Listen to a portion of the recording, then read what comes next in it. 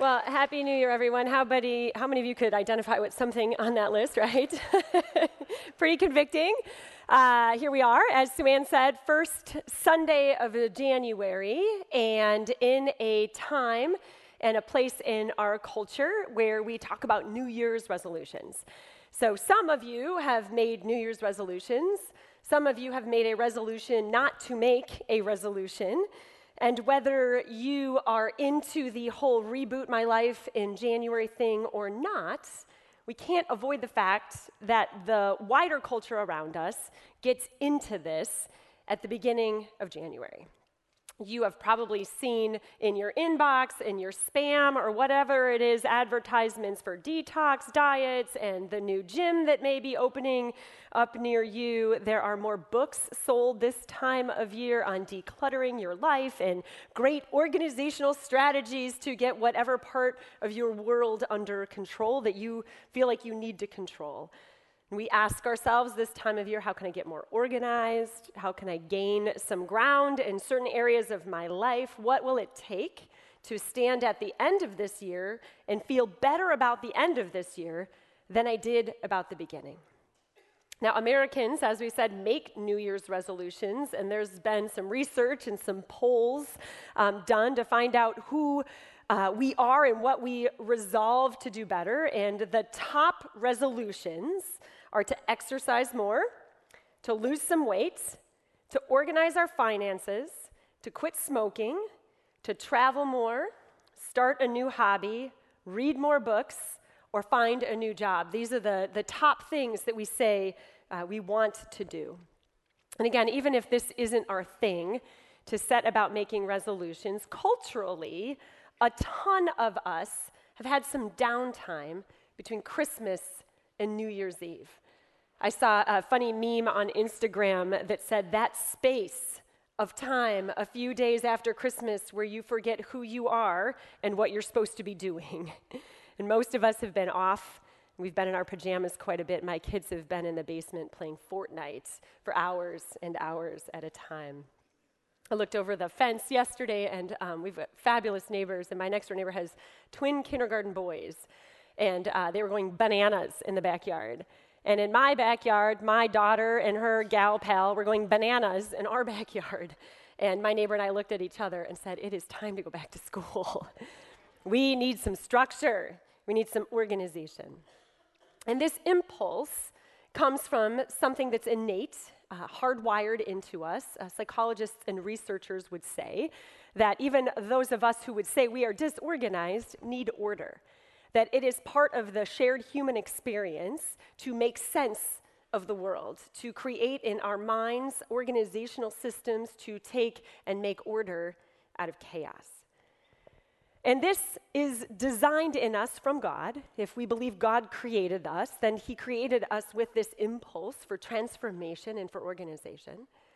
And the scriptures that we read together today, but that we can read on our own way more than we can just read today, are about transformation. Passage after passage, chapter after chapter of the Bible talks about this impulse for transformation. And the Bible provides chapter after chapter of instruction, information. How do I become the version of me that God has created me to be? The creation narrative begins with God taking the formless, chaotic, empty void and speaking order into it. Let there be light. And so there was light and darkness. There was evening and morning, and day and night, sun up, sun down. This is the rhythm of humanity since that time. The church throughout history has organized itself around seasons of Advent or Lent or days like Epiphany, and ordered itself around times of prayer or meditation and fasting, or even ordered itself down to the hour on which moment the church bell will ring. One of the first things that God did was invite humanity to name and organize and order the species, to name the beasts of the field and the birds of the air. And very early in the Old Testament, we have a narrative called the Book of Exodus. And it's the story of the movement of God through the people of Israel. But in part, it's the story of how God organized and instructed and transformed the Israelites through the desert, through their hard times, through their moments of worship, created for them a structure and a system for worship, gave them instructions on how to build a temple, a tabernacle, a place for worship. There's an interchange in Exodus 18 with Moses and his father-in-law Jethro. And Moses is stressed out. The Israelite community is growing, and with growth comes more people, and more people means arguments and neighbors, and my property line is here and yours is there, so what am I supposed to do, and who meditates these disputes? And so Jethro pulls Moses aside, and he says, what you are doing is not good, meaning letting all this just sort of happen or try to manage it all yourself. He says, you and these people who come to you will only wear yourselves out. The work is too heavy for you. You cannot handle it alone. Listen to me now, and I will give you some advice, and may God be with you. And we go on in that chapter to read a system for transformation in organization and leadership that is played out for Moses. Later in the New Testament, Paul, in Romans 12, in a well-known, well-loved verse, talks about how to organize and change our spiritual lives. He says, therefore, I urge you, brothers and sisters, in view of God's mercy, to offer your bodies as a living sacrifice, holy and pleasing to God. This is your true and proper worship. Do not conform to the pattern of this world, but be transformed by the renewing of your mind. And this passage goes on, and line after line, verse after verse, tells us how to discern what our spiritual gifts are, how to use them for the good of the community and others, and provides instruction, a method for organizing our spiritual lives. Mark chapter 6 reveals that Jesus sends out the 12 disciples, and it's so interesting in Mark 6 because there are some big moments in Mark chapter 6. The big moments of Scripture we know, and sometimes we race through the little details of Scripture to get through the big moments. And there's this big moment where Jesus sends out his disciples. But before it, we read, he didn't just say to them, good luck, hope you guys figure this out, report back, let me know how it's going. He very specifically says to them, he goes, take nothing for the journey except your staff. He says, wear sandals, but don't pack an extra shirt. He literally tells them how to pack for this experience. And then he sends them out.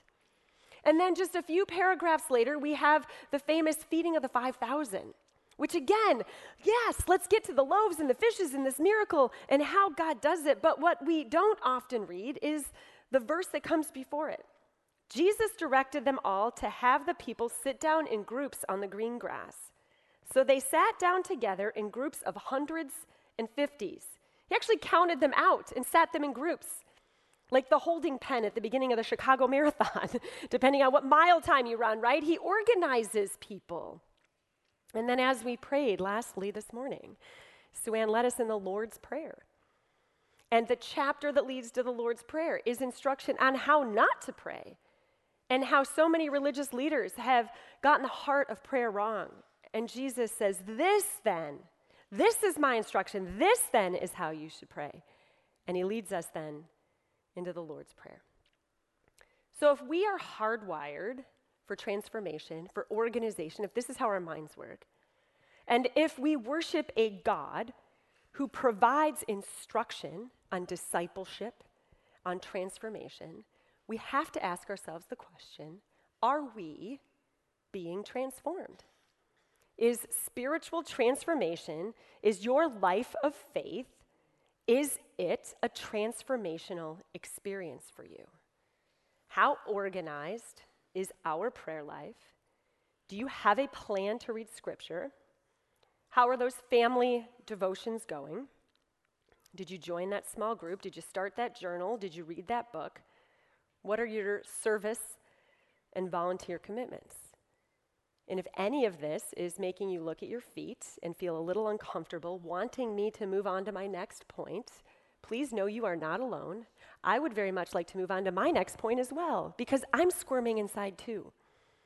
And so what I would love to do with us this morning is not start you off on some epic guilt trip here at the beginning of 2019, but to have a dialogue with one another about how we can transform our lives so that they better reflect the glory of God and the love of Jesus. Most practicing Christians, folks that show up to church on a day like this more than 1 or 2 times a year, most practicing Christians confess they don't have an adequate plan to transform their spiritual lives. According to the Barna Research Group, 60% of practicing Christians report little to no growth on their discipleship journey. If that's you and you're having that experience, it's okay. That's what we're here for. Some of you are thinking to yourselves, look, I'm here. That's a great first step. The Bears aren't playing till 3:40. I can fit this in, right? And that is a great first step. So we celebrate that with you. That's fantastic. But if we want to talk about how to put some concrete structure to our spiritual lives, what I'd like to do this morning is unpack something called a rule of life. And sometimes as preachers, we get up here and we rip through some thick theology, and other times we study a particular character in Scripture. Sometimes we'll go verse by verse through an intricate passage, and sometimes we talk about practices of faith, things the Christian community, led by the Spirit of God, has done to achieve their goals of growth. And so that is what we're doing this morning. A rule of life has been part of many Christian communities for centuries. It's about creating a predictable pattern for growth. It's not a one-liner. It's more than a tweet or a post or a wooden sign that's hanging in our kitchen, lovely as some of those sayings may be. But it's a well-thought, well-ordered document, if you will, about how you plan to achieve a life that draws closer to God. Saint Benedict is one of the most famous creators of a rule of life. He was a 6th century monk, with a leader of a monastic community. He actually wrote a 15-chapter rule of life. I'm not going to ask you to do that. But what they determined together as a monastic community at that time in history was that they would be about certain things together. And here are some of what they did. They agreed that they would deny their own will as often as possible, that they would seek to find God's presence everywhere, that they would seek out meaningless and mundane work so that they could remind themselves that they were what they called worthless workers, and they would actually seek out mundane tasks. They would practice quiet, and if they decided to speak, they agreed they would speak simply and honestly. And they organized their lives around hours of prayer. So many hours a day, a bell would ring, and they would all stop the work they were doing, and they would agree to meet together and to pray. This was their rule. And so when you craft a rule, what you are doing is creating a structure for you personally or a group of people that you are invested in, a family, circle, a small group, or whatever it might be, a rule that you can live together. Now, I don't know if the word rule makes any of you nervous. Some of you are rule followers, and you're like, yeah, I like that. I can do a rule. I am not a rule follower. I wish I was. When someone says to me, this is the rule, I immediately try to find the workaround. And I think to myself, well, who are you to make that rule? Why does your rule trump my rule? Who put you in charge of me? You're not the boss of me. And I kind of work around rules. This is not a power trip. The God of the universe isn't sitting up in heaven with an iron fist saying, you will do my rule. No, this is a structure for growth. The Latin root of the word rule is actually regula, which means structure, regulation, organizational system, so that you can have freedom, so that your life could actually flourish.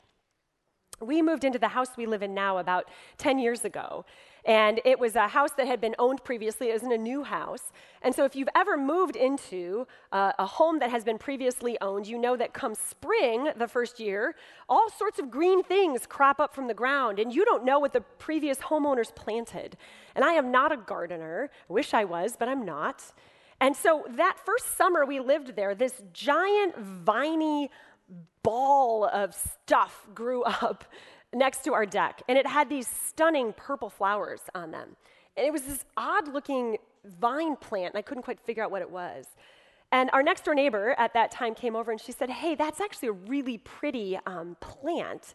It's called a clematis, and it's a vine, and the owners before you used to have a trellis, and it grew up on the trellis. It's really pretty. She said, you should get a trellis. And I was like, okay, let's get a trellis. And so my husband built a trellis.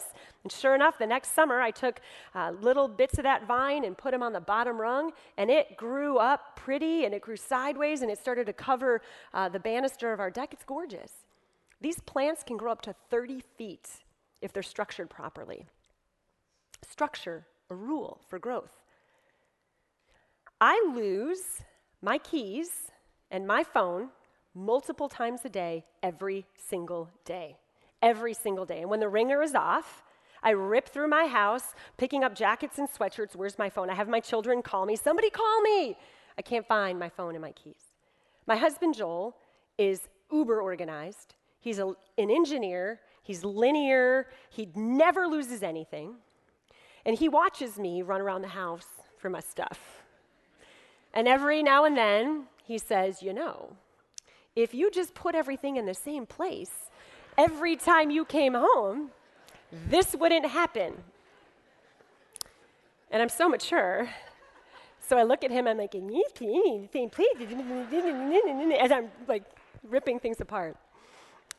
But I need that structure because I literally have no freedom. I cannot leave my house until I find my keys. And sometimes I lose the spare keys. And then we're really in trouble. And I don't tell him how many times I take the keys and don't put them back, the spare keys. This is a structure that gives us freedom.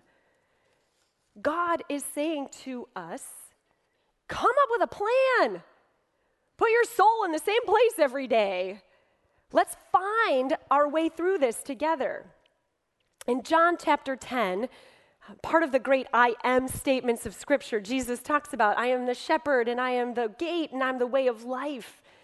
And he says this, I am these things, and I seek to organize you in the sheep, and there's a pen, and there's things you can do, and there's things you can't do. And then he says, I have come that you may have life and have it to the full. I have come to help instruct and organize and lead you so that you can be the fullest expression of what I, the God of the universe, created you to be. So that you can always find your keys and go wherever I intend for you to go. So what exactly is then a rule of life? And if this is something that is speaking to you right now, you can Google your brains out this afternoon. There is so much great stuff out there on this. You will not be at a loss to find great resources if you just simply Google rule of life. But rather than give you a whole list of resources, what I'd love to do this morning is just walk you through a few basic points on how you could do this. So bust out the notes on your phone or make quick notes with a pen, whatever sounds easiest to you. What we want to first ask ourselves when creating our rule of life is this: who is God? Who is God? And now my guess is you're sitting here going, well, that's easy. I know, he's love, he's grace, he's truth. And the reality is you all probably came up with a different answer. And almost all of them are right. God is many things. And so what attribute of God speaks loudest to you? What is the God of the universe saying, pay attention to this about me? Are you drawn to the God of the Old Testament or the God of the New? Does the God of power and might move you when you think of God who created the mountains and the rumbling thunder and the roaring oceans? Is that the attribute of God? Are those the passages of Scripture where you're like, there's my God? Or do you draw to the still small voice, the whisper, the God of comfort and peace and healing that sits with us when we ache or when we struggle? Is the God of grace or the God of justice where you resonate? Do you worship the God of creation or the God of the city that brings millions of different people together? Is it a section of theology from Paul, or is it a glimpse of the worship at the end of time in Revelation? Find out what passage of Scripture says to you this is who God is. Write it down, tack it on your bulletin board. If you're sitting here today, you're like, wow, I don't even have a Bible. Download one, the YouVersion app, grab one on your way out. There's some in the chairs up there. Find out, troll through Scripture, who is God? Find that passage that speaks to you, and mark it and make it yours. Once you do that, you know who God is. Ask yourself, what is my unique response to God? What is my response? Because I'm different than you. We are all different people. So what are the gifts and the talents, the resources, the ideas, the skills, the life experience that are yours? How do you uniquely craft a response to this God? Are you a dancer or a painter, a poet, a teacher, a leader? What is your temperament? Are you an extrovert, introvert? I don't know, pick your Myers-Briggs or Strength Finder or whatever it is that says, I'm different than you. How are you different? Because you will respond differently to God than the person sitting next to you. And there are, of course, to be certain, some responses to God that we all have to have. Awe, worship, adoration, prayer, scripture reading, but how you do those things will look different for all of you. What scares you? What excites you? Make a list, if you need to, of these things. Who is God? What is my unique response to that God? Proverbs 16:3 says this, commit to the Lord whatever you do, and he will establish your plans. So commit to God who you are and whatever you set about doing, and he will establish your plans. He will help you come up with a plan to find him. Last, what are the practices then that lead you to that God? What do you need to do? What habits do you need to create in your life or further in your life this year that will get you to a place of honoring and worshiping that God? Some things, again, are true for all of us. Others are small things that some of us do and some of us don't. And again, if your temperament is drawn to the arts, then you're going to find yourself practicing your faith by writing poetry or creating beautiful music. The musicians up here, Chad Negley, he and Anna, his wife, are musicians. They come to God in practices that are very different than mine. I can't sing to save my life. And he and Anna write songs together and play piano and guitar, so their spiritual practices are going to look very different than the practices that take place in our house, which currently the only music is an 11-year-old learning violin. So the practices in our house are very different. I love to run. Not everybody loves to run. And every time I go running, about a mile into my run, I turn off my little Spotify playlist and I run in silence for a little bit. And I just am overwhelmed with gratitude when I go running, which for a non-runner sounds crazy. But I stop and I think to myself, praise God. Praise God. Thank you, Lord, because I have legs and lungs. I have breath and life. I can run. Not everybody can. And there will be a day in my life where I will no longer run.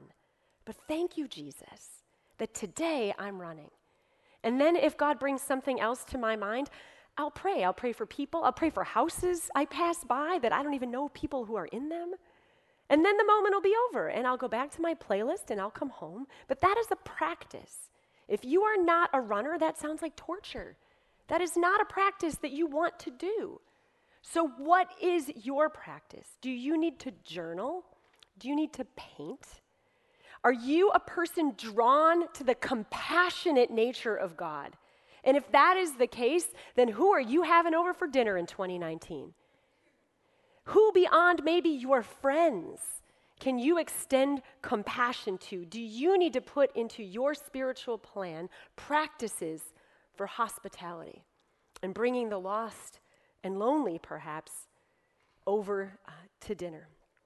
What do you need to do to get to the God who loves you and created you to be who you are? This is what a rule of life is. It is a conversation that you have with God to establish these things.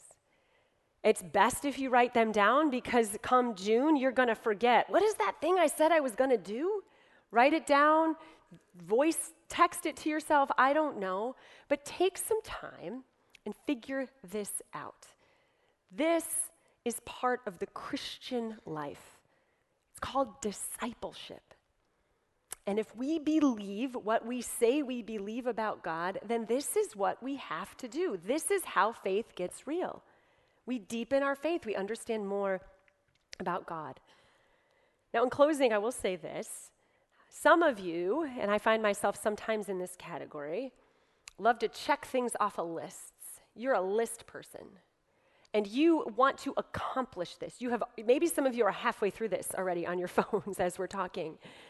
Or you are looking for a moment where you can, somewhere in this year, say, rule of life, wrote it, lived it, nailed it, done. Or you're competitive and you want a better and more robust rule of life than the person sitting next to you. If that is you, I'm going to disappoint you and say you will never get to the end of your rule. Now, your rule may change. You may have a rule that you follow when you're 20 that is very different when you're 80.